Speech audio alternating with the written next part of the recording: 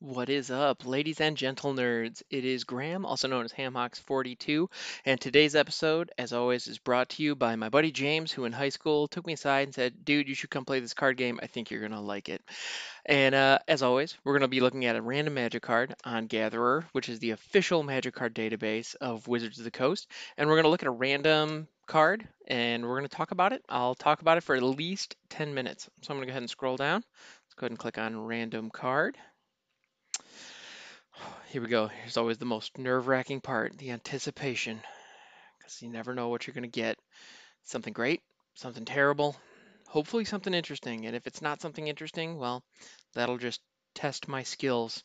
And if you want to see whether or not I can do that, may I direct you to episode number 2, Throttle, because that card is not particularly interesting. And also, this is demonstrating how I desperately need to upgrade my computer and my internet service provider, because we're still waiting. Wow, I'm gonna go ahead and restart this. So, all right, random card. How about we actually do it this time? Yes, no, check, check. 1, 2. Is this thing on? Yeah, yeah, there we go. Okay, so I'm laughing because I was really hoping that we would get something interesting. And what we got was Island. I'm not kidding. I just pressed random card and I landed on Island. And that island is from the Plane Chase 2012. All right, here we go. All right, so this particular island from Plane Chase 2012 actually has some artwork on it that I really enjoy. This artwork appeared in a number of different locations, and it is by the one and only John Avon. If you're not familiar, I don't know him personally, but I'd love to shake his hand because that dude is a phenomenal artist. There's no question about it. And this particular image appears on a number of different lands. I personally have, I want to say 5 or 6 of the 8th edition versions of this particular artwork, and I know that because actually in going, building my commander decks, one of the things that I do anyway, that I think a lot of us do, so you may be able to identify that with this. Uh, I always dig through my lands and make sure, like, find particular styles or particular artists or particular art that I think is especially cool, and I try to tailor that to the theme of my deck. So, for example, if I'm building like an Artifacts Matter deck, I'm gonna look for all my old Mirrodin lands because they're all metallic and, very artifactual. Sure, that's a word. Why not? They have that artifice kind of feel to them, and naturally, I mean, the plane is made of metal, so that makes sense. So, and a lot of the times I'll look for art by the same person. And so John Avon is one of those names that I can't help but look for because his landscapes are just fantastic. And so, like, when I'm looking through my basic lands, a lot of time when I find his stuff, I'll set it aside and make sure that, like, okay, that's going to go into a deck somewhere because it all looks great. And just I can't help but want, like, I gravitate towards his artwork. Um, because I don't know how else to put it. It's just phenomenal. This particular art for this particular island is an older one. It's been around for many, many years. So this particular printing was Plane Chase 2012, which is from one of the kind of the dark years when I wasn't playing the game. The dark years for me, I understand actually a lot of really great stuff for the game happened during that time, but it was in my blind spot. But this particular artwork dates back to, I think, Invasion was the first time this showed up. And I honestly, believe it or not, I don't know. I don't have an encyclopedic knowledge of basic land art. I just happen to know this one, and this particular image resonates with me. It shows a beach that's clearly like there's a lot of craggy rocks kind of in the middle distance, and clearly something that mariners would really have to be careful of. And in the foreground there's a beach that also looks pretty rocky, and in the very far distance you see a large, what looks like some kind of natural spire. And it looks to me like, I'm no geologist, but it looks like some kind of volcanic island chain that we're on here. And these outcroppings are just various volcanic uh, rocks that have kind of jutted up from the sea floor. And one of the details that really is striking is like one is the sense of distance. I mean, the sense of depth and the sense of field. That spire in the distance is like partially obscured by clouds. And so you can tell it is very far away and it's really freaking huge. And because it's like partially obscured by like clouds or fog, it's not exactly clear what it is. For all I know, it could be some like kind of gigantic tree. Whether that's realistic or not, I'm not sure. But we are dealing with fantasy settings here, so um, it could be some kind of gigantic tree. It could be some kind of rock. Um, formation. It looks very natural. It doesn't look man-made. It's kind of uneven and it's clearly, well, it's asymmetrical in that way that only natural structures tend to be. So that's really cool. But then the final detail that really drives this particular piece home for me, anyway, is in the very, very foreground, in the lower left-hand corner of the art, are what appear to be two spears. Now, I don't know if they're actually spears or if there's some other kind of. They could also be like hooks off of which you might hang a lantern or something like that. But they're clearly some kind of long pole with a large ornate kind of handcrafted head on them of some kind, whether that's a staff, whether that's, like I said, some kind of spear, some kind of hook, some kind of other like polearm weapon, or if it's designed to be ornamental, it's not clear.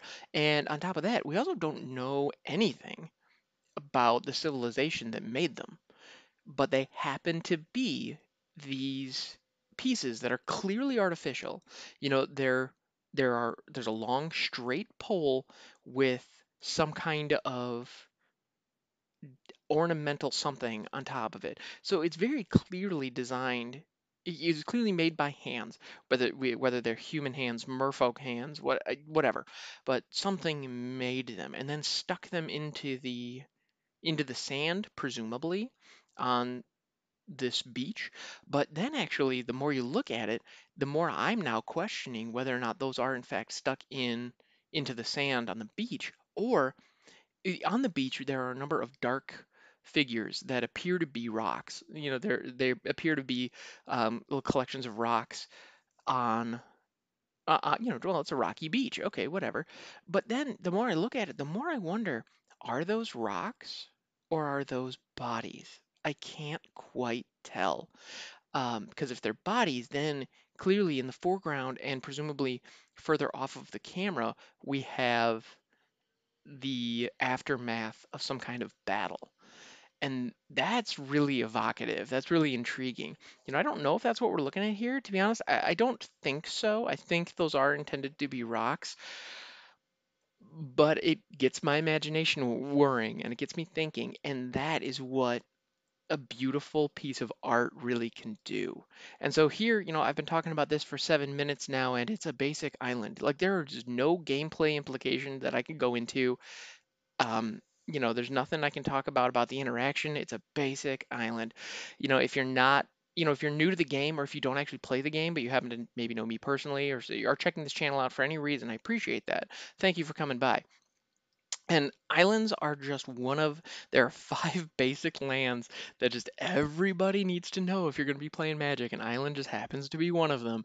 There are actually six basic lands out there because shortly after, as I understand it, I think it was in response to Commander becoming very popular and the color identity of the Commander mattering, they created the Waste, which is a it is considered a basic land, but it taps for colorless mana because the Eldrazi make colorless mana relevant. And so they decided to create a basic land that you could fetch for with cards like Rampant Growth or Explosive Vegetation that produced colorless mana because colorless mana mattered. Because there was a second there where they almost kind of made a sixth section of the color pie, which was colorless. And that was to represent the Eldrazi, which operated outside of space and time as we know them to as we know it. Um, and therefore they kind of operated outside of the color pie and outside of the rules in some weird ways. So that was interesting. And as a result, we all now have to deal with Void Winnower. So I don't really appreciate that too much. Um, but in any event, basic lands, basic islands, they're just It's just bread and butter magic. This is just at the end of the day, you gotta have these if you're gonna be playing blue. I mean, there are ways around it, I suppose. There are a ton of other non-basic land options that are out there in the world. But in the end, there's nothing wrong with some good old-fashioned basics. I can't tell you how many decks I had back in the day where my entire mana base was just 24 of these bad boys.